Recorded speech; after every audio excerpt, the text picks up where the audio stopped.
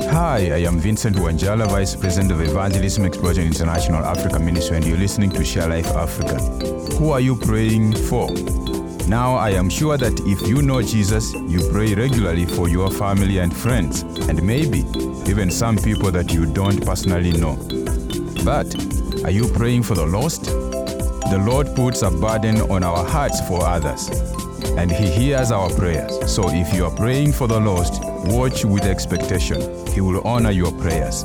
Pray that those who don't yet know Christ, that they will hear God's word and be receptive to it. Pray that they will be given the opportunity to accept the grace of Jesus.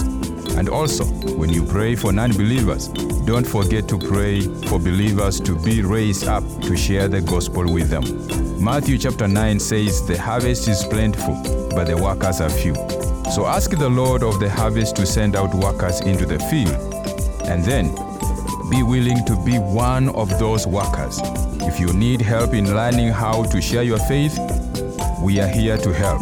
Visit our website at sharelifeafrica.org. That is sharelifeafrica.org.